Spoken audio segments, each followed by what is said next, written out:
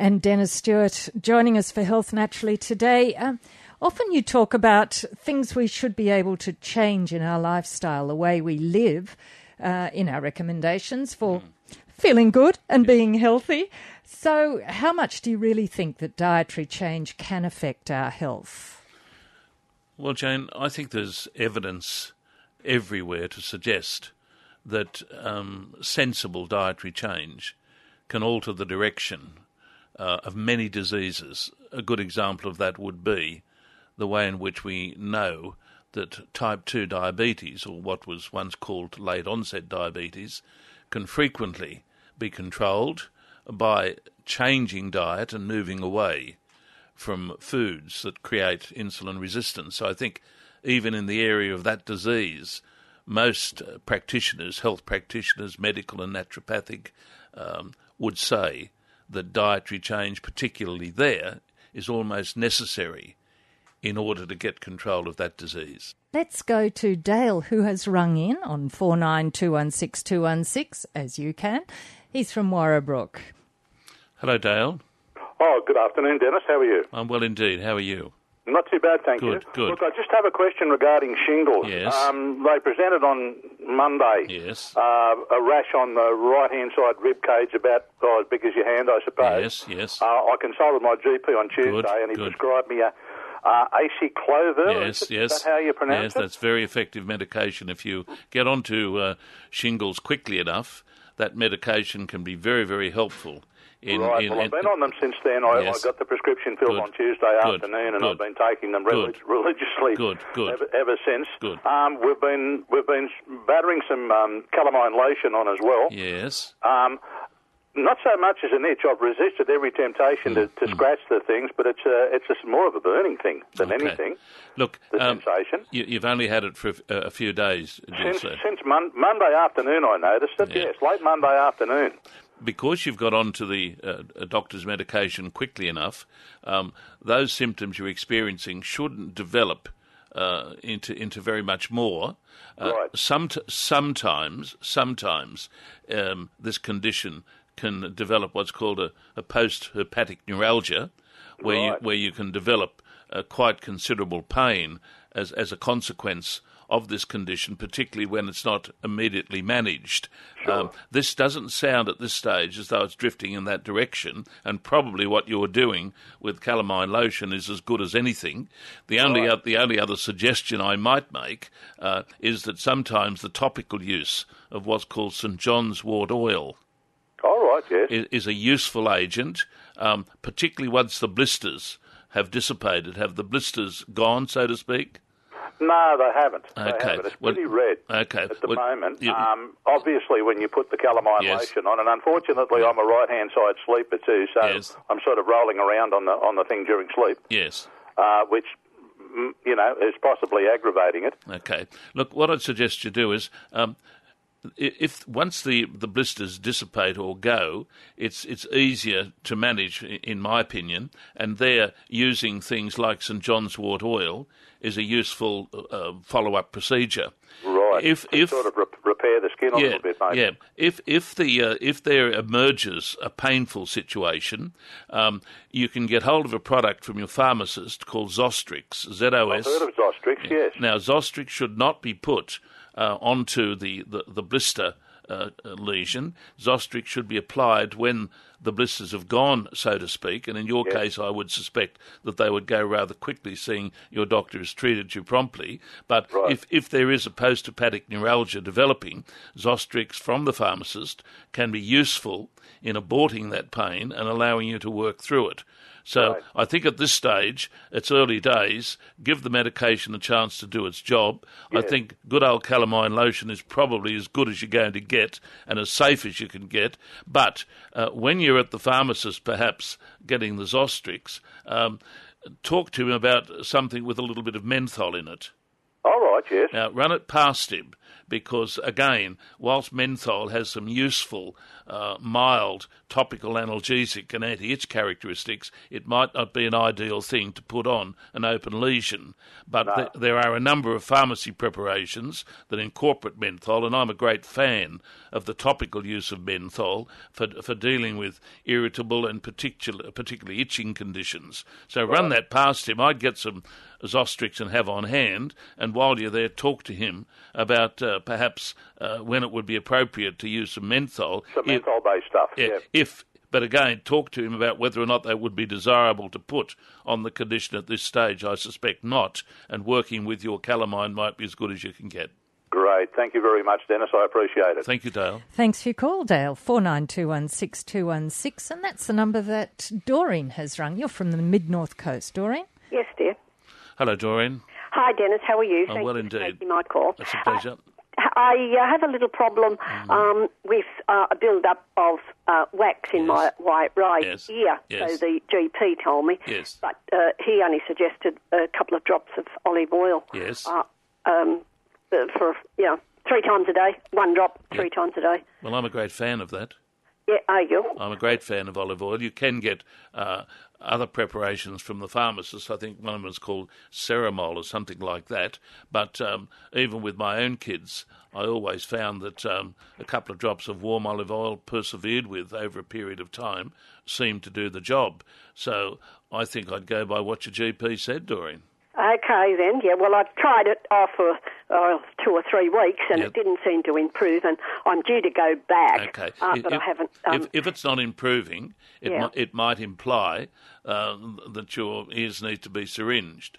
Yes, well, the GP suggested that he didn't believe in that because they might do damage to the hairs around the eardrum or whatever, and I can't relate to that. Well, I can see where he's coming from, but from my own experience, my left ear periodically becomes stubbornly impacted with wax, and I have a very good GP that I've known all my life, and inevitably the thing that clears it is his expertise in syringing my ear. So I can only speak from my own experience. Yes. I respect what your GP is saying, but at the end of the day, if the olive oil is not working, well, you need to talk to him about an alternative to it, and I've mentioned that preparation, I think it's called Ceramol, I think that's how you pronounce it. Okay. Or outside of that, you would have to look, I presume, at something like a syringing process. Yes, well, that's going to be my next... Yeah. Yes. Is it in both ears or just one ear? Only my right ear. Yeah, well, mine's always the left. Dennis, yes. Since I've been to him, I was having a little problem with it, and he looked in them. He said, well, there's wax in this one, and do the olive oil treatment. Yes. But now I can't hear in that right ear. So, it has... The olive oil hasn't helped. Okay. So that's what I mean. I'm looking for the alternative. Of what else I can do. Well, anything to do with the ear, you would appreciate, has to be treated cautiously. Yes, I understand and that. conservatively, and I think the advice that he's given you is good. If it's stubborn, well, then you'll have to look at the possibilities and also the ramifications of more sophisticated therapy. But there's nothing in our system that I would confidently recommend to you. Health Naturally right now on 2NURFM, taking your calls on 49216216. And Shireen. Hello, Shireen. Hello, how are you, Meryl? I'm Jane, and we've got Dennis here, so he's just waiting for your question. Okay, so Dennis, you were just speaking with the lady who has the problem with waxy ear. Yes. A couple of years ago, I got a terrible ear infection that was caused by sodium lauryl sulfate. Oh, dear. Now my doctor suggested that I use a mixture of hydrogen peroxide and water, so 50-50 blend, and it soothes the pain, it dissolves all the muck in your ear, and within a couple of days I was well again, and I've used that remedy ever since to keep my ears clean, and it works really well, and it's quite soothing also. Well, that's very good feedback. My comment would be, Shireen, that your condition was seemingly more associated with an infection rather than a benign build-up of wax. So that preparation you've spoken about may well be useful for that under your doctor's instruction, but I would not feel comfortable about recommending that just for the simple management of build-up of wax. But thanks for ringing in and good feedback. Yes, it's great to hear. And Pamela's rung in on 49216216. Hello, Pamela. Oh, hello, Dennis. Thank you for taking my call. My pleasure. Dennis, I suffer from restless legs and burning feet, and I'm wondering if there's any natural cure for that. How long have you been battling with your burning feet or restless legs? Quite a while now. And you've probably tried many preparations, have you? At the moment I'm on magnesium. Mm-hmm. That's all. And how long have you been using magnesium? Oh, probably the best 12 months, or more. Okay. Does your feet burn? Yes. Oh, yes. And it's burning. It's not just restless, it's actually burning. Oh, yes. Okay. Yeah. Look, what I'd suggest you do here is try a couple of herbs that are useful for promoting what we call improvement in peripheral circulation. Yes. So a couple of simple herbs to start with. Yes. The most important herb would be an American herb called prickly ash. Prickly ash? Now, prickly ash is famous for its ability to address multiple conditions of the periphery, particularly where we suspect, and I say we suspect, that it might have something to do with circulation. And here I'm using that hypothesis of it being a circulatory problem to recommend the use of prickly ash. Prickly ash usually with other herbs that promote peripheral improvement, such as ginger, has some effect on the condition. So I'd be suggesting that perhaps you go to the Vitology Health Food store at Warners Bay and talk to them about getting some prickly ash in conjunction with or in conjunction with some ginger and giving yourself a try with that. I would still recommend that you work with magnesium. Right, so keep on the magnesium. That's where I get it from. It's a slow achiever, but many of my patients and clients vouch for the benefits of what we call the chronic use of magnesium. So don't give up on that, but append to it either one or both of those herbs, which over the years have given me some useful results in addressing this puzzling problem. Wonderful. Thank you so much, Dennis. I really appreciate it. Thank you, Pamela. And I will go to Warners Bay shop, meet your lovely son, and get those products. Well, there you go. Okay, Pamela. And magnesium is actually, Dennis, quite an interesting... it is. What is it? It's a mineral, isn't it? It's a mineral, frequently prescribed with calcium, but in recent times it's come on board being used in a way that perhaps historically it hasn't been used in, and that is to address particularly what we suspect to be neurological problems, nerve-based conditions that affect the peripheries, more so things like, what you call cramping conditions, things that are more neurological than circulatory. And this is why I said to that lady, look, stay with the magnesium because it may be that there's a neurological factor here. I'm working on the hypothesis that Pamela's problem was more to do with circulation. Put the two together, the emerging benefits of magnesium supplementation for peripheral neurological problems with the potential of these two herbs to promote improved circulation, there's a possibility she can do better. Health Naturally on 2NURFM for our sponsor Dennis Stewart's New Lambton Herbal Medicine Centre. And we're taking your calls on 49216216. Frank's rung in from Bellbird. Hello, Frank. Good afternoon. How are you? I'm well, Frank. How are you? Could be better. Good. How can we help? I've been diagnosed with a blockage in the artery. Yes. In my leg. Yes. I've got to go back now. I was there on Tuesday for ultrasound and everything else. And I've got to see the specialist again next Tuesday. Yes. To find out. Yes. What he's going to do with it. Yes.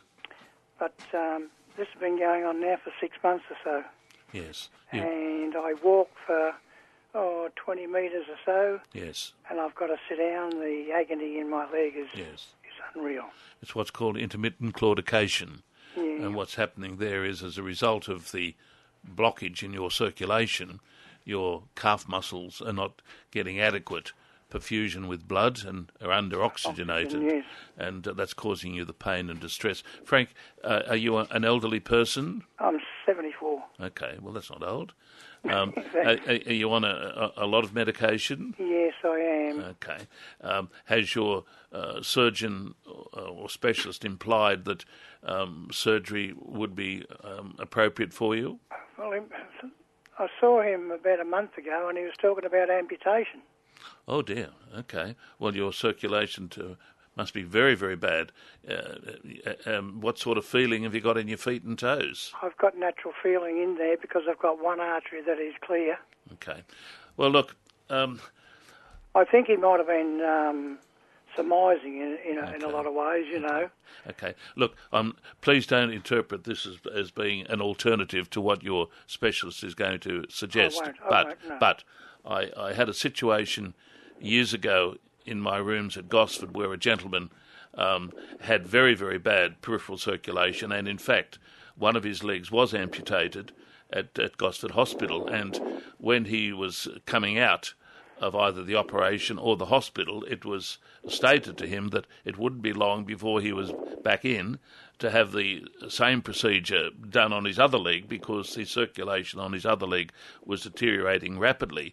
Now, that gentleman was panic-stricken, and I remember him coming to my rooms in Gosford. His wife brought him in a wheelchair, and it was a long shot. But I suggested that he go on to the herb called ginkgo biloba and the American herb prickly ash.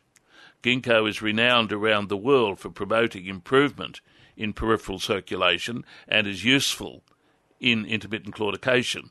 I put that gentleman on those two herbs, and much to the amazement of his medical managers, one who was a lovely Pakistani doctor that used to visit him regularly in his mansion at Kilcare, that gentleman, as far as I know, if he's still alive, still has his leg.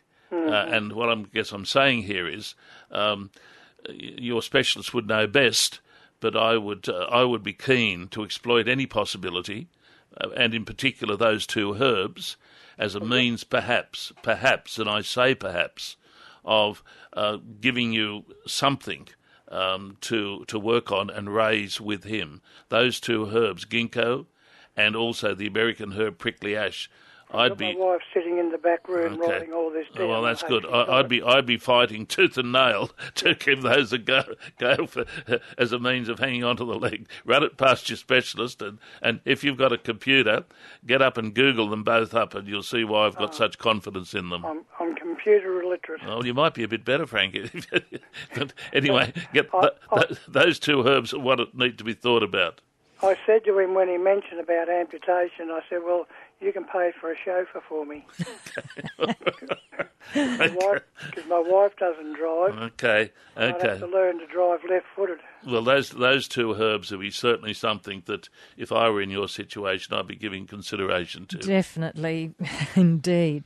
Now, I did mention that we were going to talk about honey, Dennis. There is something in the paper today about honey imports, and maybe there aren't quite such strict controls. Well, Jane, you and I have had many conversations on this program this year about honey, and listeners know that I see honey as not just an alternative sweetening agent. I see honey as a remarkable medicinal food, and I've been very annoyed over the years to discover that around the world a large amount of honey is being marketed which isn't honey.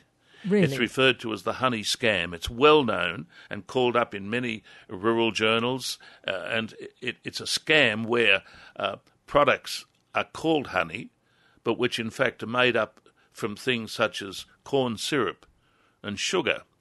And it has come to our attention that some products that have been coming into Australia have not been honey, but have been what we'd refer to as bastardised products, inasmuch that they're based on agents other than the product of the bee. And I was pleased in our local newspaper this morning, the Newcastle Herald, which I read every morning, and so does my wife. I was pleased to read that article, which I'd direct listeners to read. Fake honey claims not so sweet. Here it's come out into the open that what I always knew and what I've always encouraged listeners to be cautious of, that is, when you are purchasing honey, make sure you're not getting what I call scam honey, and look for honey that is genuinely Australian-made. And whilst there are some excellent Australian-made products of honey on the supermarket, my direction always is, wherever possible, in my opinion, the best honey is that which is straight from the honey straight from the hive, and ideally from local producers who sell at markets. So I encourage listeners to read the article, to be aware, purchaser beware. If you're a honey fan, as I am, in fact this afternoon I'll be working with my bees, make sure if you want to get the best out of honey, which in my opinion is a miraculous food, make sure you're using proper honey, ideally Australian honey. Make sure it's got the Australian label on it, or preferably, in my opinion, get it from your market, from your local honey producer. Where it hasn't gone through so many steps. Absolutely. If you buy direct from the producer, I suppose the best thing is to have your own bees. Well, of course, you're preaching to the converted there, Jane. You're preaching to the converted.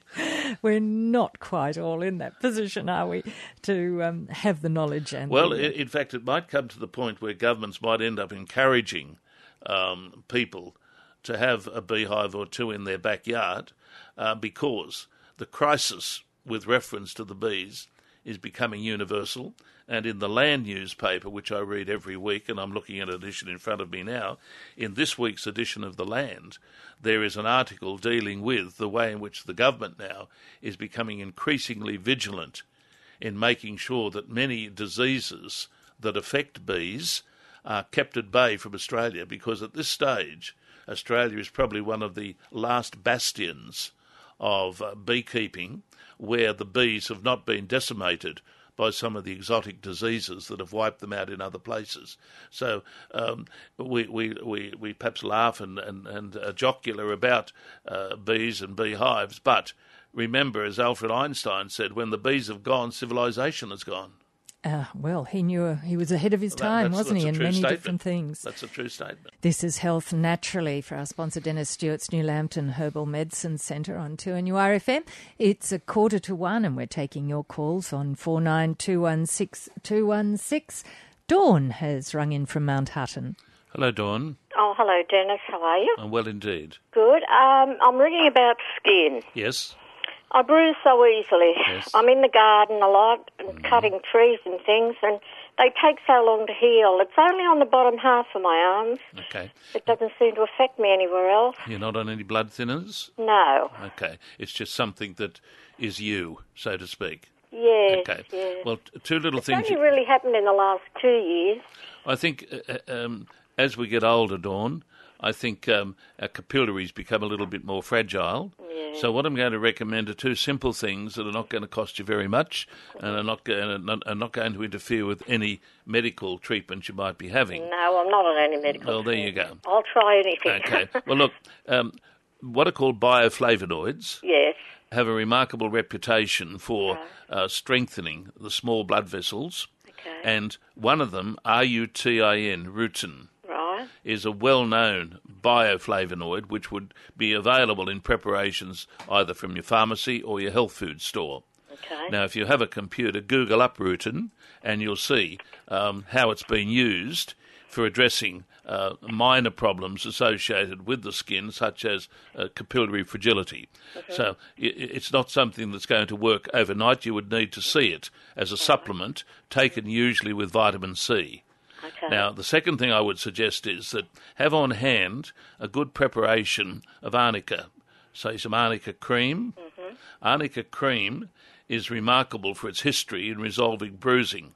I see. So it must never be used on open wounds, but where there is a bruising, as in this case where you've got these fragile capillaries, it may hasten the resolution of the condition. So those two little things, inexpensive, need to be persevered with, very safe and available from either your pharmacy or your health food store. Okay, there's nothing to toughen the skin, is there? It's just that... I think it's just you, Dawn. I think as we get older... so depressing with the summer too, and the short sleeves. And Yeah, well, I guess that I come back to the point that Look, I'll try as we move on.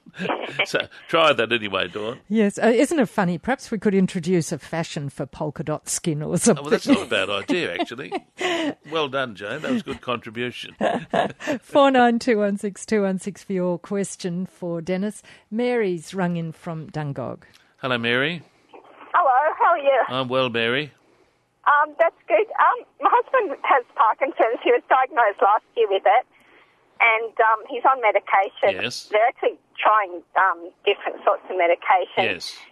I was just wondering if there was anything natural he could take that may just help him feel a bit better. He's been feeling really tired, and the doctors sort of say that's just sort of not a side effect, but that's just because of the Parkinson's, and the medication isn't 100. I mean, I know it's not 100%. He definitely feels better on it. Good. Good. Look, Mary, the management for Parkinson's disease rightly belongs in the ballpark of the medical profession, but my view is that he could get some benefit by going on to some ginseng.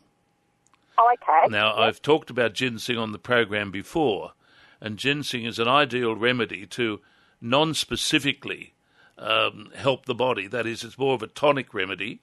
It doesn't address any one particular disease. In Chinese medicine, it could be seen, and I use the term fairly colloquially, it could be seen as an anti-aging remedy.